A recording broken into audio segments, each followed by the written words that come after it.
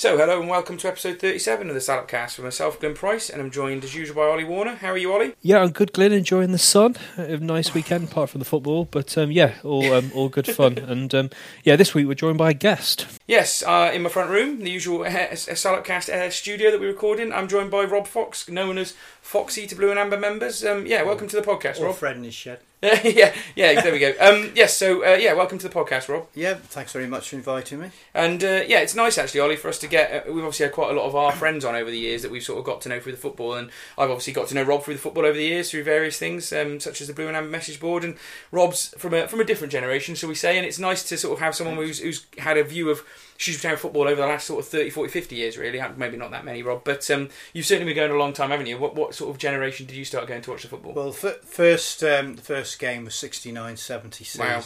But I wasn't predominantly a Shrewsbury fan because my dad was an Evertonian and he was in the RAF, and I used to just look up the results in RAF Larbrook, and then we moved to Shrewsbury.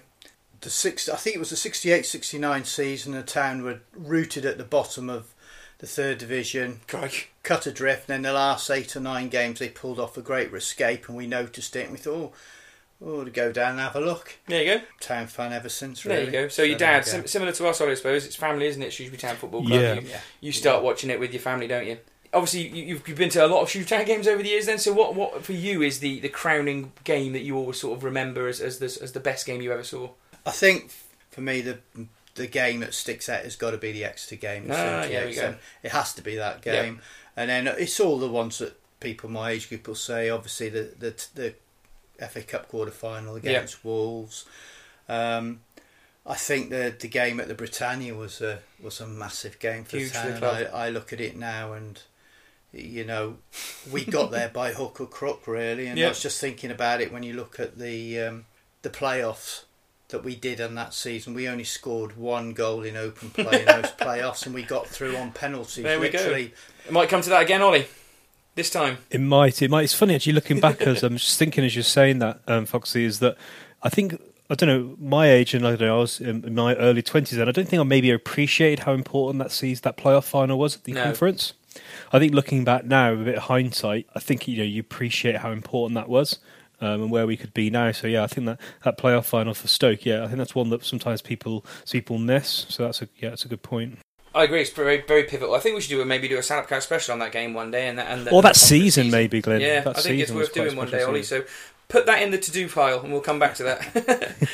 And then, obviously, before we move on really to the games and stuff, it's quite interesting. We still ask for all our guests to send over their best ever team, don't we? And we don't go through it quite as much detail now as we used to, but we do put it out on Twitter. But Rob's obviously got a team. Very few. I don't think I saw any of these play. Obviously, I'm only 38. But you've gone for Ken Mulhern in goal, Jake King at right back, with Nigel Pearson and David Linnigan as centre backs, and Paul Johnson at left back. I'm not familiar with his work. Sweet left foot. There we go. Yeah. And then central midfield, you've got Ross McLaren sitting behind Xavier Irvine, but you did say to me they could potentially play as a central midfield too. And then Jerry Daly on one wing, Paul Maguire on the other wing, who I know a lot of older Town fans absolutely adored him. And then Alf Wood and John McGinley up front. And me and Ollie were looking at this before the podcast, and one of the things I noticed is there wasn't very many players from 1990 onwards. Right. Well, actually, it could have been because.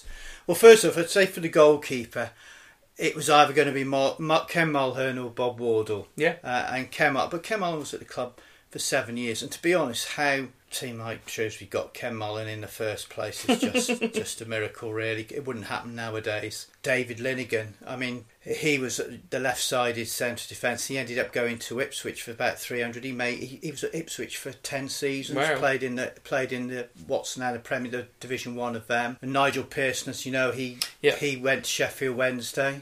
Players that all generally tended to move on and do well, better. The thing is, all the players went. It's like Ross McLaren. He was. I mean, actually, on that you've done that for. You could play a 3-5-2 because quite often Ross McLaren was used as a sweeper at the back, so you could do that. When you get to Sammy Irvine, I thought, actually going back to Ross McLaren, I did think I could put Abu Agogo in there. There you go. I really rate. I mean, Abu Agogo, he is fundamental to this team, and you think could he? But I don't know. I just maybe it's the age. It's the age. Sammy Irvine, I could have put Ian Atkins in there. Again, that's before your time. Ian Atkins, a little bit. He he scored, what was it, something like 17 goals in 82. Wow. And when he played as Ian Atkins, he'd probably be my number 12 because he could play at the back, he could play in midfield, and he could play as a striker, and that's why he went to Sunderland. And anyway, Sammy Irvine, as you know, he went to Stoke, and actually he was in the 78-79 season. Stoke got promoted, and Sammy Irvine was in that team. And he was only 24, and I don't know how well you know, but he ended his footballing career by wrapping his TR7. Oh God! Round a tree in Shawbury, and it could have killed him actually, but it ended his career. And he was only 24. And he was, Stoke were in the First Division at that time. And Ollie, there's one of your favourites in there, old John McGinley playing in his garden. So there's at least one person you were aware of in there, wasn't there? Yeah, so I think I must have only seen John McGinley play in the flesh of that team. Yeah, well, I nearly put Grant Holt in his place actually, but a bit like John McGinley didn't play for the town for long, and neither did Grant Holt, and I nearly put Grant Holt in there actually, but.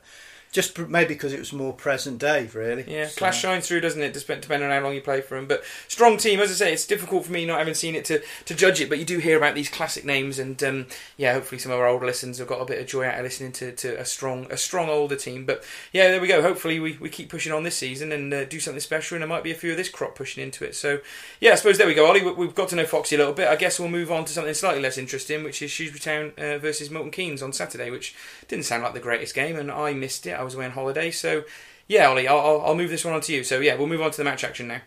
Paul Bradshaw saved 3 penalties this season. Ian Atkins here has scored 4 out of the 10 goals that he's got. This for 1-1. Yes. With less than 5 minutes to go, Ian Atkins keeps Shrewsbury's hopes alive. So yes, on Saturday, 5:30 kickoff, which is a bit different. Shrewsbury Town entertained MK Dons. I had a bit of a different start to the game actually, Glenn, this week. All right. I went to the Prince of Wales, met a fan, a guy who messaged on Twitter, and I've been chatting to quite a bit all season, a guy called Nath. So I met with him and his mates and his family and his father-in-law. And I went to the Prince of Wales and had the Prince of Wales pre-match experience. So that was fun. It's good, isn't it, in there? Yeah. It was good. Yeah, it was nice. And got the coach in, which drops you at the back of the West Stand. So that was very convenient. So yeah, good start to the day. So that was as good as it got, was it, Ollie? Yeah. It was, so Town's attendance of 6,500. I think probably the only highlight of the game really was the Town fans. They were very good throughout the game. It was 0-0 at half time and 1-0 to MK Dons in full time when they scored from the penalty spot. So obviously that closed the full season, which meant that Town finished third with 87 points. And yeah, it's obviously mixed emotions, isn't it? It's been a fantastic season. But it's just a bit gutting when you realise that we were 2 points ahead of Burton when they got promoted. And what a unique season it was with having Wigan and Blackburn, 2 powerhouses in our league. Quite an interesting season, but obviously we'll do the full season summary when we do our special podcast for the season review. And obviously the season isn't over yet, but there's a few interesting points, isn't there, to kind of... Yeah, I mean, now we've finished the Football League season, it's probably worth just reflecting on the fact we finished in third place, which is obviously the highest finish in the Football League since 1988-89, when I think we got relegated out of what is now the Championship. So, huge credit for that. Dean Henderson's only the 13th Shrewsbury Town player to be voted into the PFA Team of the Year, so huge congratulations to him for that. That's quite an achievement. There's only been 13 players, and that's been going since sort of the late 70s, early 80s, which is rubbish, really, that we've only had 13 players voted into it, but there we go. Highest ever average home attendance since 1979-80, where we've obviously had a plus 6,000 home attendance at the New Meadow for the first time. So we've been talking in the last few episodes, Rob, about the attendances and the crowds going up a little bit. And it is good to have seen the fact that the crowd have responded just that little bit more than we have seen at the New Meadow with this team that we've had this year. Yeah, it's been fantastic, isn't it? It is. Yeah. You still feel there's potential to get more than 6,500, but I do think we need a bit more on the match day experience, but that's another topic. That's another podcast that we'll probably do one day. And then and also I should just say in stats, Ollie, just to blow our own trumpet, we had 710 listens last week on the podcast in the first week, so that is the most listened to podcast we've had so far in the first week. So thanks to everyone for listening. Obviously it was Blackpool away, and I think the fantastic atmosphere there. Day. Did you go to that, Rob? I did, and to be honest, up to the end, I just thought everybody's going mad. Had a lot of alcohol, and I had a really good weekend. Really, it was, and it didn't quite. It kind of carried on. I mean, we might as well talk about the crowd quickly, Ollie, because obviously we had the retro shirts day on Saturday, and I missed it. And from all my reports, there was a lot more inflatables there. A man dressed as a seagull, lots of retro shirts, and that did go very well, from what I've been told. Yeah, it was good. It was a good colour, but I think the warmth helped. You know, I don't think we haven't seen a football shirt in the flesh with the fans for about 6-7 months. So yeah, it was good to wear. And I wore one of my old black and white ones, not that old, but a couple of seasons ago. So that was good. So yeah, I think, but interesting one, Glenn. I heard in terms of obviously our position. So this rule wouldn't have come into play. There's a rule in Italy which I think is quite interesting to discuss. So if the team that finishes third finishes 10 points ahead of the team that finishes fourth in Italy, that team automatically gets promoted. So, if there's a 10-point gap, you get promoted. If there isn't, then there is a playoff, which I think is quite a good rule. So now, obviously, we ended up on 87 points and 79 points, but it would be interesting to what we potentially would have done if we would have had that promotion kind of carrot to go for. But I just heard that we wouldn't have rested players. No, we would have kept going and probably would have maintained that gap over Rotherham. So I heard that on the Galazzo podcast, which is an amazing podcast about Italian football. So yeah, I thought that was just worth sharing. Who played? So yeah, so you're talking of changes. We kind of got closer to a kind of full strength team, really.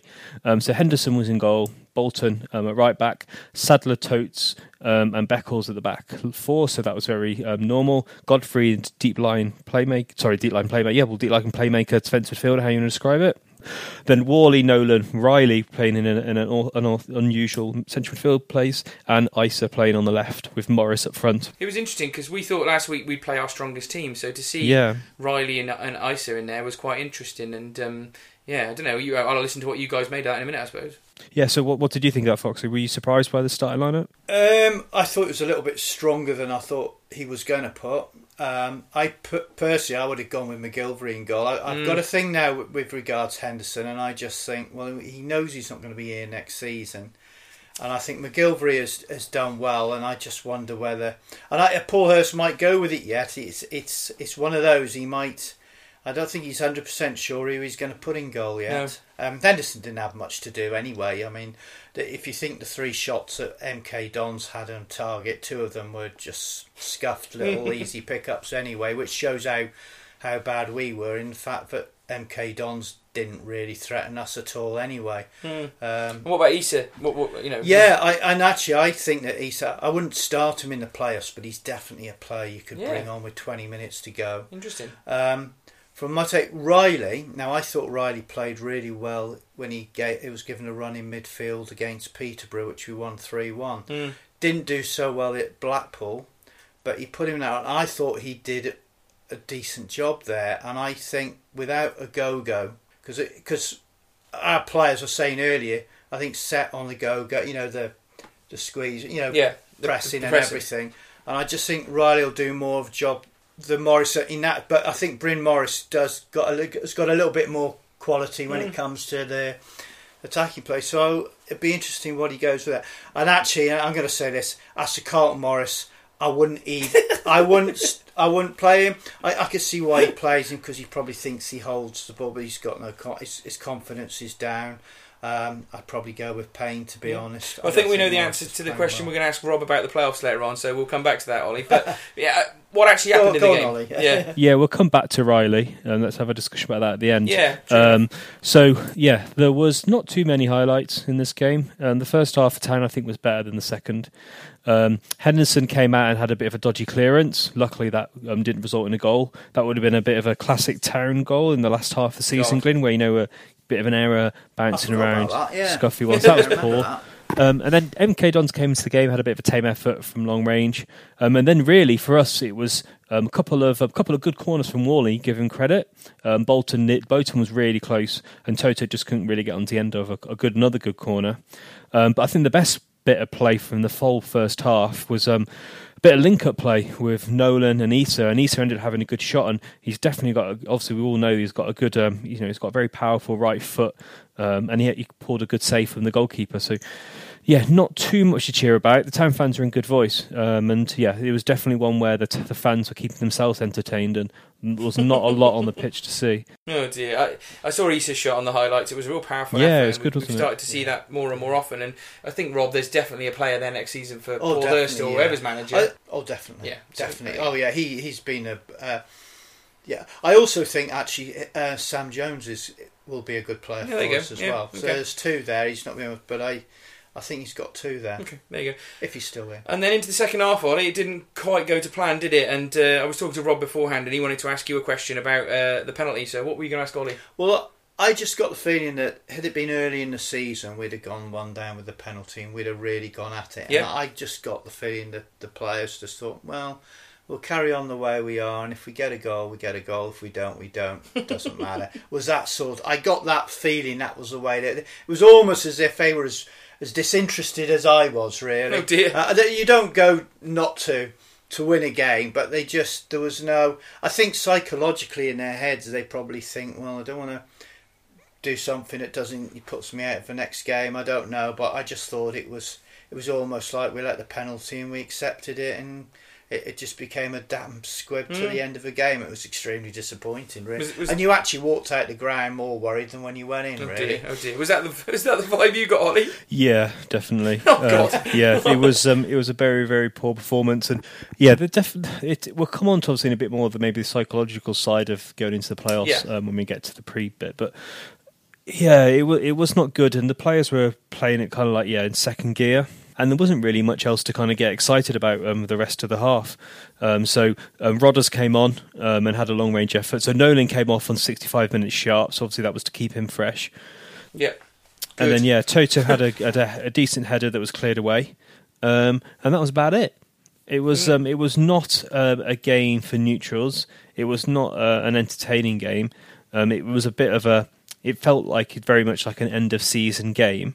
And I think if you'd kind of just transported someone there and, you would have told this team's going into playoffs, I think you would have been very surprised. It was a bit, a bit disconcerting in the kind of the levels that we've shown. And, we had 8 shots, but only 1 on target. And that just kind of sums up the game for me. Even though some of those shots that totaled in the 8 were really long efforts and quite tame. So not a lot of joy in this game, if I'm honest. No, I mean, I looked at the highlights and obviously saw the bits there was, and if we want to look at the penalty, for example, specifically, God, it was very clearly a penalty.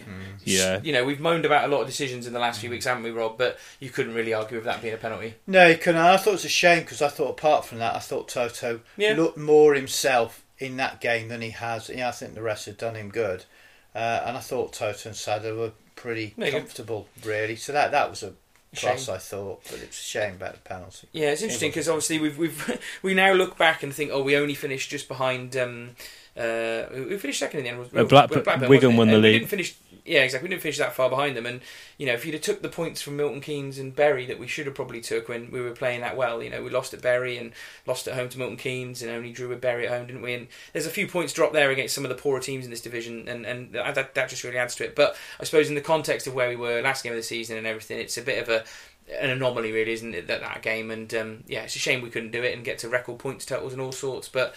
Doesn't sound like it was too good. And the one thing I've had some feedback from, and particularly from my brother who I saw today, was pretty raging about it, was obviously the disappointment of the game. But still, there was a lot of fans there wanting to applaud the team for the effort that they put in this season and how much joy they brought us. And it felt a little bit like the sort of end of season lap of honour was a little bit bodged. It took too long, is what I've heard. Too long to come out. Yeah, it took for ages. For me, it was, if I'm honest, they were taking the fans were waiting there for ages, and it just felt like there was unnecessarily long delay, and people started leaving, and then they just kind of meandered around, a bit full of themselves almost. But yeah, it was a bit disappointing really, because a lot of people stayed. Obviously, last season, Glyn, when me and you, when I met your parents, there wasn't many people there then. But there was a good number this time.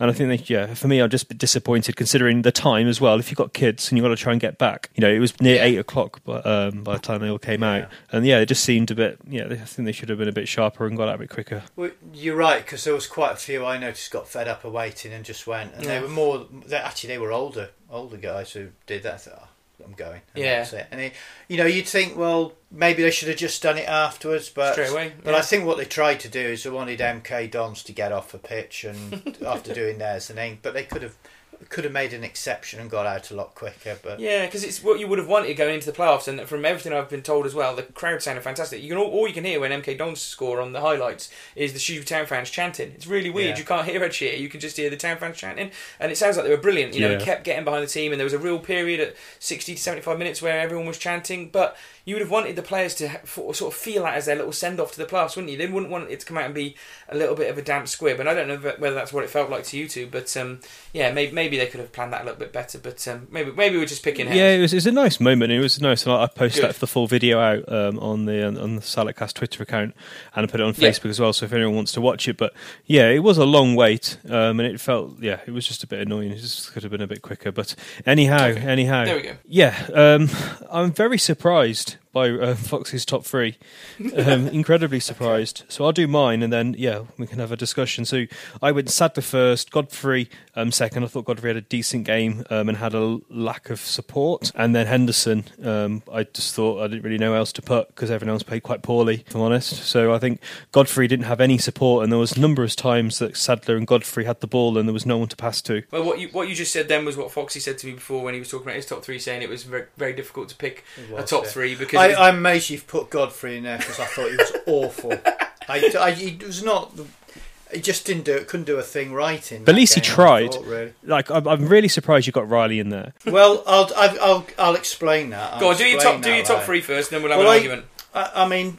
I put Toto in because I think he had the injury, and he, to be honest, even until he'd had the rest of the last couple of games, he didn't look like the Toto we'd know. He wouldn't put his head in a cement mixer or whatever. And I thought on Saturday he was more back to himself. That's good to hear. Apart from the penalty, which was that was a shame for that. And I thought Sadler was I wouldn't say did anything brilliant, but he was just what Matt Sadler is. Yeah.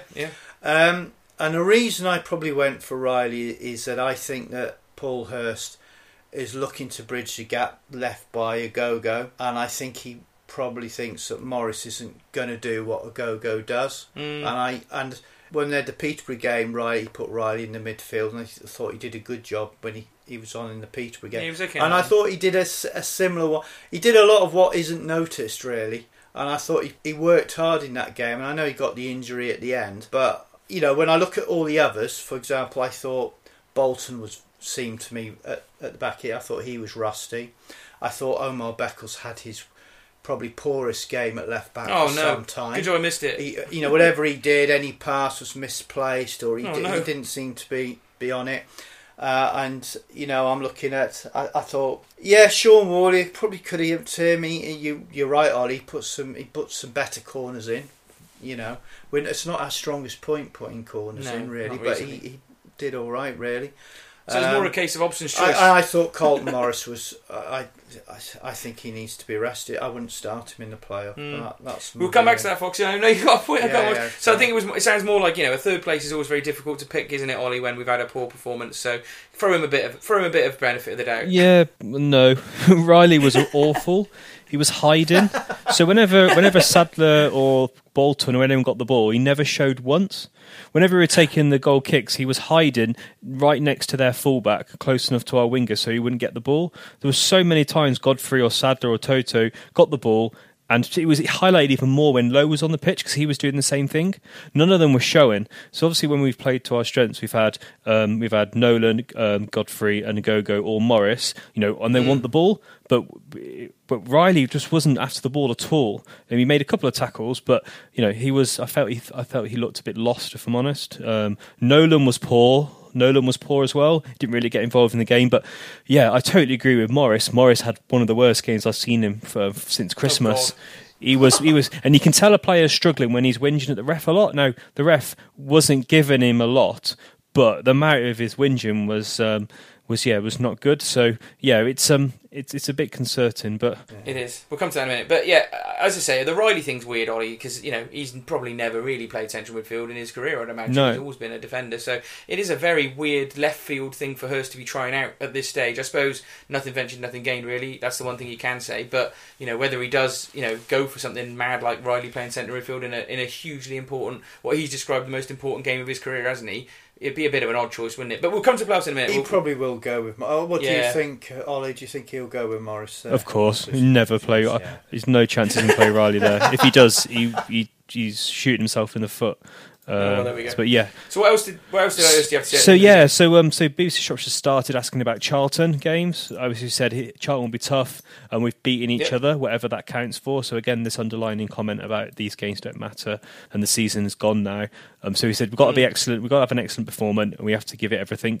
Today's game, all right in bits. Today means nothing. He said. He said he wanted to get to 90 points, but it hasn't happened. But it's still been an excellent season. So yeah. So again, this underlining point about the last few games are meaningless, which takes us obviously onto the playoffs. Yeah, so I think we'll talk about the playoffs in a separate little section now, Ollie, and and we'll come and have a chat about what everyone's going to do. They have another corner, second in quick succession. Here it comes from Tolly. Tinson's in there, comes back for Derby, and he scores! Dwayne Derby hammers the ball into the roof of the net.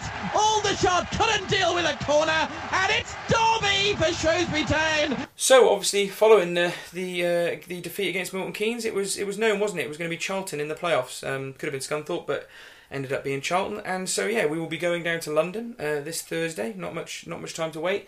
And then we'll be playing at home on Sunday, won't we? So we certainly get the playoffs out of the way quite quickly. So yeah, I suppose the first question to ask everyone in the podcast tonight is: are you going to be going to that first leg, and will you be going to the second leg as well? I guess. Yeah, so I'm tempted to go. I'm kind of 60-40 at this moment right now.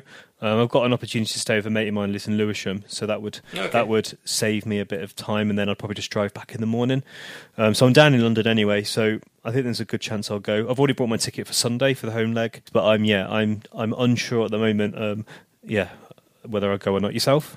I'm going to be going probably to both legs. My mum bought me a ticket while I was on holiday this week, so cheers, Mum. And I'm going up and get my home ticket tomorrow, just before the season ticket sale sort of runs out. So, yeah, I spoke to you, Foxy. You're going to be going to the home leg, aren't you? But you might not be able to make the away leg. I'd love to get to the away leg, but it's a time I'm a bit tied up with getting there.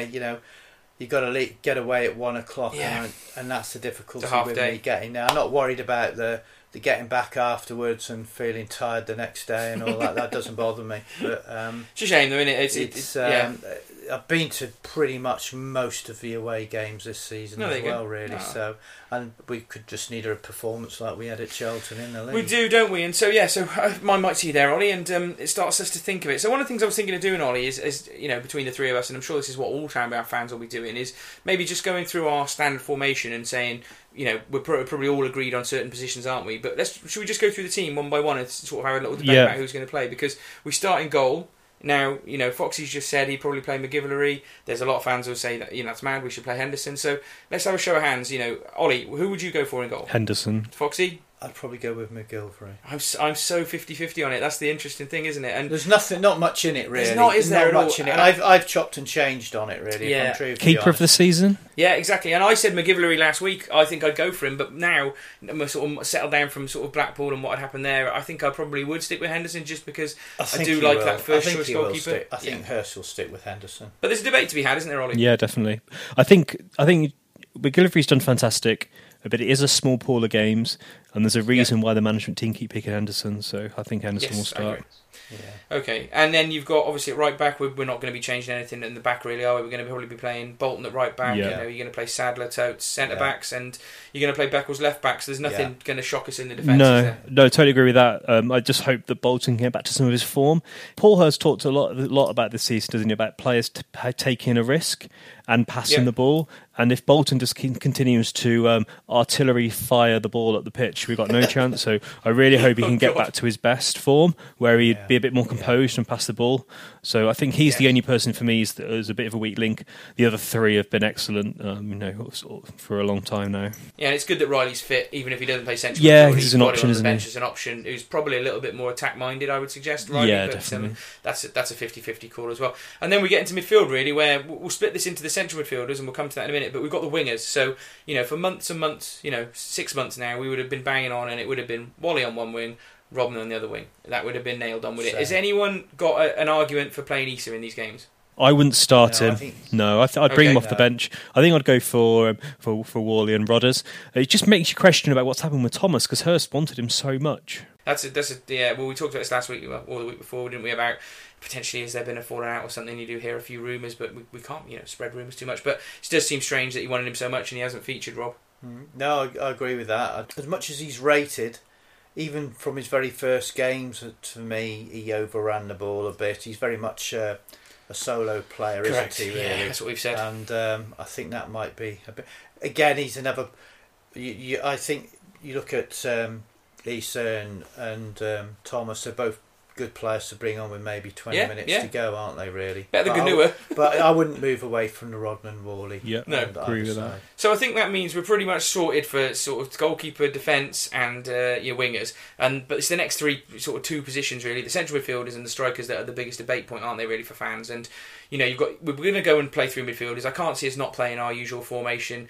Godfrey and Nolan are nailed on to start, aren't they? But it's that third place. And we've just discussed Riley. You've obviously got Bryn Morris, or you've got potentially a left field Sam Jones playing a little bit more advanced. So, is anyone thinking outside of Bryn Morris? Do you think anything? I'm pretty sure Bryn Morris will get that nod in the end. But does anyone else got a disagreement with that? No, I think he'll definitely play. I think Nolan had his rest before. Then obviously Bryn played in the Blackpool game, so I think this was just his rest game. Yeah, and you've seen it a bit in Sam Morris from what you said before, Foxy, but you don't think he'll get a nod anywhere? No, I think he'll as much as like I said, I think he's tried out with Riley in the midfield, and I'm not saying he may not. He might, you don't know. Somebody might get injured. You might have to put him in there, so he's covered that. But I think he'll go with Morris, Nolan, and Godfrey in there. And I can't see him doing anything else. No, it'd be strange, wouldn't it? And then strikers. Obviously, Carlton has been getting the nod in the last few games, but not scoring. And Payne's obviously not bang. He's obviously top goal scorer, but then not featured very much recently. So. Let's just again go round. So Ollie, who would you start from? Payne. Foxy? And I would start Payne, but I don't think he will. I think he'll start Morris. And I think Payne as well, but I also agree with Foxy. I think Morris will start, but I do think if we're looking for goals, you've got to go for Payne. He just seems the more likely. And I know he's gone through a real bad spell as well, and we've been looking at his one-on-ones, which he's not particularly effective at. Obviously, he got a goal the other week, but it took a huge deflection, and at least he's got goals this season. If you go into the playoffs with your main target man striker, and we talk about all the work he does off the ball, Morris, and it is fantastic, and he's had a good season, but to only score 6 goals in the league all season, all the other playoff teams will be going in to those playoff games with a striker up front that scored at least double that. Yeah. And that's who would you want? Concern, isn't it? You got a choice. Shrewsbury Town striker is running down a goalkeeper. He's got a one-on-one with the keeper. Who would you rather have? I'd rather have Payne in that position. I'm not saying he's going to definitely score. He's a League One striker, he's not definitely going to score. But I'd have more confidence in Payne scoring in that position than Morris. Yeah, it's going to be interesting because we have played to Morris's strengths for months now, haven't we? We've gone with that style of using him as the target man and hoping he'll get up there and get in the box, but if not, relying on someone else to chip in with a goal. But I don't know. That's the biggest question, isn't it, for Hurst? I suppose is the striker, and it's going to be fascinating to see what he goes with because these are the teams that are the crunch team now, aren't we? They've done well for. We've played 62 games this season by the end of the playoff games if we don't get to the final. Sorry, 61 games, 62 if we get to the final, which is the most games we've ever played in one season in the club's history, which is amazing, really. So you see, we got jaded a little bit towards the end, but these are the games now where you've got to have your best team step up and you can't be messing around with it. So yeah, fair enough. That's what pay Hursty the big dollars for, aren't we? So if we go with that team we've just talked about, then what are we predicting for the first leg, Ollie? What do you think is going to happen? Oh, I really don't know. I have no idea. I'd have no idea. When we played them at home, Charlton didn't play very well, but we were awful. Obviously, when we played them at their place, we were fantastic. We were brilliant. But then Ogogo had one of his best games. Yeah, that's true. And he's missing. We rode our luck a bit at the beginning as well, didn't we? Yes. First 10 minutes, their crowd were right behind them, weren't they? Kept us in it. Yeah. And Nolan was really good in that away game as well. He was fantastic. Yeah, Nolan run the show. He was really good. But they're missing a couple of key players. I'm chatting to my mate. But I don't know. I don't know. I'm just a bit You've concerned. got to predict something, Ollie. You can't just keep saying I don't know. A draw, then. I think maybe we'll draw the first game. Okay, that's optimistic, isn't it? I mean, what about you, Foxy? What do you think will happen? You're worried. We were talking about this before. You're a bit worried, aren't you? I think we'll get done 2-1. That wouldn't be too bad. Well, I'd like to think we'll get a draw out of it. Mm. I hope I'm totally wrong and we get something like a 2-0 away win. But at the moment, I just can't see us scoring many goals, really. And I think Agogo's so pivotal to the way we've played during the season, and he's a massive loss for us. Yeah. But the thing is, though, we need a bit of luck as well. At the right times. We need it, and we're due a bit. We've got to be due some luck of decisions, especially off the officials. Yeah, that's very true. It's very true. And I think we'll probably end up getting a draw, Ollie, but I think that our record of games on TV, they're always low-scoring games. Pretty much every game we've had on TV over the years. And I know that doesn't really make much difference because, obviously, it's a TV game. It doesn't have any bearing on the game. But, these playoff games are normally quite tight affairs most of the time. So I'll go for my prediction of 0-0, Ollie, but... we'll have to wait and see what happens, won't we? Yeah, we'll have to go and see. It's and interesting that takes us to the kind of debate, isn't it? That Doigi and both Hurst have been saying that the playoffs is almost like a completely separate tournament, and how you perform in that tournament is irrelevant to the rest of the season. Me and Bex were chatting about this over lunch, and I was saying to him, do you think players can do that? And Bex always thinks of it from a psychological point of view. You can understand why the players would have dropped their form, but with the games not being important, but... can they all of a sudden just turn on a switch and get back onto it? That's, for me, I think that's the key, isn't it? Can the team, after having this gap of obviously disappointment and not automatic, these games that have meant nothing, can they now go from training tomorrow, really just ratchet it up and really go for it? I think that's the key question, and that's going to drive our performance, irrelevant obviously of Charlton's performance. Yeah, and it's interesting because fans have got a very different view of it, haven't they? That Paul Hurst can keep saying that over and over again, but the fans have just watched the last 5-6 games and since Wembley, and that has chipped away at fans' confidence, despite how amazing everything's been. And we'll come to the end of season awards, which me and Foxy went to in the week, and it was a very uplifting thing. But having seen what's happened, it has sort of made people start to panic about the playoffs a lot more. You obviously will be worried about the playoffs always because it is a bit of a lottery sometimes, but. Yeah, I don't know. The thing about Hurst and Doig, I get the feeling whatever happens, they'll get them up for it and they'll be competitive and they'll fight and they won't leave anything out there. They're not going to turn in an MK Dons-like performance like you guys have just talked about, but that doesn't necessarily mean it's going to be enough to get them over the line. What do you feel about it, Foxy? Do you think that there is something in it that we would I was at the do and I had, funny enough, Carlton Morris on our table. And Emerson. Talking to them, you could see that they're well up for it. Yeah, good. They are, they seem confident enough that they can.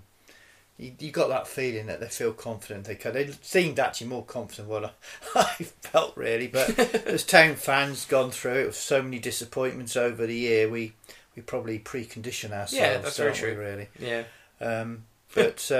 No, I agree with you. I think they'll definitely be up for it, but they need to be more than up for it. They need to do it. That's the thing. And it's interesting, Ollie, isn't it? You come for this whole long season, and basically, we'll talk about the final minute if we were to get there, but it all comes down to 4 days, doesn't it? Thursday to Sunday, it's not a long break. It's quite an incredibly intense period as a football manager and a football player, isn't it? Yeah, definitely so intense. I don't think we'll be able to get a pod in that gap, so we'll probably just got to do both games afterwards. But it's going to be it's like a mini World Cup, isn't it? It's just basically 2 games to find your whole season, and it's been interesting to see how the players react. I've just got this horrible feeling that I'm going to slug my way around the M25, get all the way to the ground, and then it's just going to be a massive disappointment. But it's interesting, isn't it, that the players are more optimistic than the fans, and that's at least that's the right way round. I suppose they've got no reason to not be optimistic, other than the last couple of month or so, where 4 or 5 of the games were a bit of a no competition really. They've had within every reason to think they're the third best team in this division. They've still finished in third and well ahead of a lot of these teams. So why would they not be confident? It's funny we talk about the playoffs and we've gone through the semi-final and you get to the final, and interestingly, Foxy was just saying to me before about how he's more confident about winning at Wembley this time. Which I actually think that the obstacle this time is getting over the semi-final. Really, I actually think if they get to Wembley this time, I think now, especially with the players having gone there in the other competition, and they're right, they didn't perform on the day, but I just think they've got that moment of Wembley out their system. I actually think I just got a feeling you've got to win. We've got to win there sooner rather than later. We keep saying that though. All right. But I actually think I think they'd. It'd make my wedding day quite enjoyable, wouldn't it, Glenn? If for me and you were jumping in with each other on the dance floor. Are you getting married on? Are you having a wedding? I've not been invited, have I? Oh dear, I was telling all my friends and family about it again today. But I wouldn't miss your wedding for the world, Ollie. Even if it was the one time we won at Wembley, I would be toasting you and your wife and toasting Paul Hurst at the same time. Well, exactly, Glenn. And let's be honest, we've been there 4 times. We've lost. Maybe it's a good thing that we stay away. Yeah, well, there you go. Maybe with a curse. We have been saying that, haven't we? But there we go. We'll have to see what happens this week, won't we? It's going to be a very, very tense, nervous, worrying, exciting, potentially brilliant week. We'll just have to wait and see. And that's the nature of being a football fan. And at the end of the day, we've had this amazing season, and this is what we want as Sheepstown fans. We want to be involved in things at the end of the season, and we want to have that excitement and that feeling that we're involved. So, it's going to be brilliant, all right, Foxy. Yeah, can I add with one stat? And I only looked at it this afternoon, and I just quickly converted the points from when 78-79. Yeah. And obviously Shrewsbury got 61 points. And I worked it, if you work it out the points, we got 1 point more this season. Wow. If we converted it to 2 points, we'd have had 62 points. Wow, fair play. So it was 1 point more this season than when we went up as champions in 78-79. It's just another thing that makes you think we just do deserve it, don't we? Because we talk about the spirit of 79, and if we were to get over the line this year, people will talk about this season for 10, 20, 30 years down the line, like we talk about that season. So I just hope it happens. But there we go. We'll leave the predictions and playoffs a little bit. It was just worth really mentioning the end of season awards that happened. Obviously, we had the fans awards early last week, and then we had the black tie event. I think it was it Saturday night or Sunday night? I can't quite remember. I was away. But essentially, the same players won all the trophies at both events. So for player of the season, John Nolan basically swept up every single award. And Ryan Jervis dropped a boo-boo in the interviewing, which was quite funny because Carlton Morrison and Dean Henderson were in stitches when Ryan Jervis he says, what's been different with your performances this season to last? Of which Nolan says, well, I wasn't here last season, so you didn't see me. Yeah, it was a bit interesting. And Carlton and Dean Henderson, they loved that, and every time Nolan went up for his awards, they were just laughing. He didn't want to talk, Nolan. It was really funny. After the first interview, and he picked up 4 or 5 more awards, he was having none of it. He was quite funny. Because the players were giving him abuse.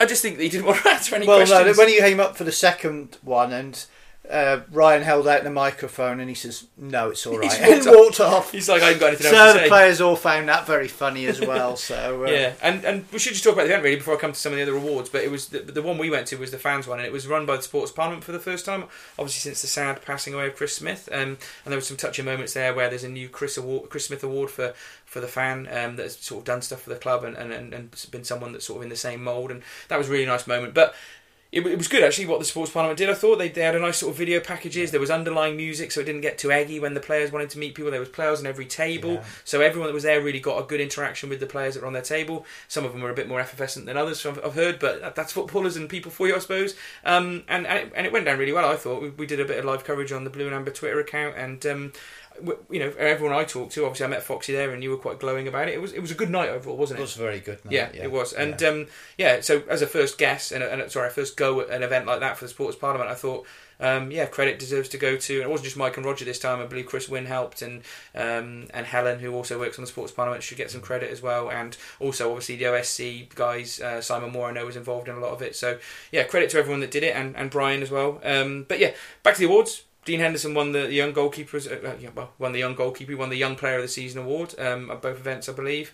The goal of the season was an interesting one, and I thought I'd just ask you guys what you thought, because at the fans one, Rodman at Charlton won it, and at the black tie event, Wally at MK Dons won it. So which side would you guys sit on? Well, I voted for Rodman. There you go, and he won. Yeah. And what about you, Ollie? Rodder's away at Charlton, I think, was the best goal of the season. Just the way that ball flew was fantastic. Yeah, it was. I was surprised that Wally's won at the black tie event, but I think at the fans one, Ollie, when Rodman got the award, Wally was a bit like, it should have been my award. He was like head in his hands and stuff, so maybe they took a bit of pity on him that he hadn't got an award that season, so who knows. There we go. And Omar Beckles got a community man of the season at the black tie event, and he spoke really well at the fans award tonight, I thought, and he was really good. And yeah, there was a couple of other funny moments. Obviously, Paul Hurst wasn't at the fans one because he'd gone to scout.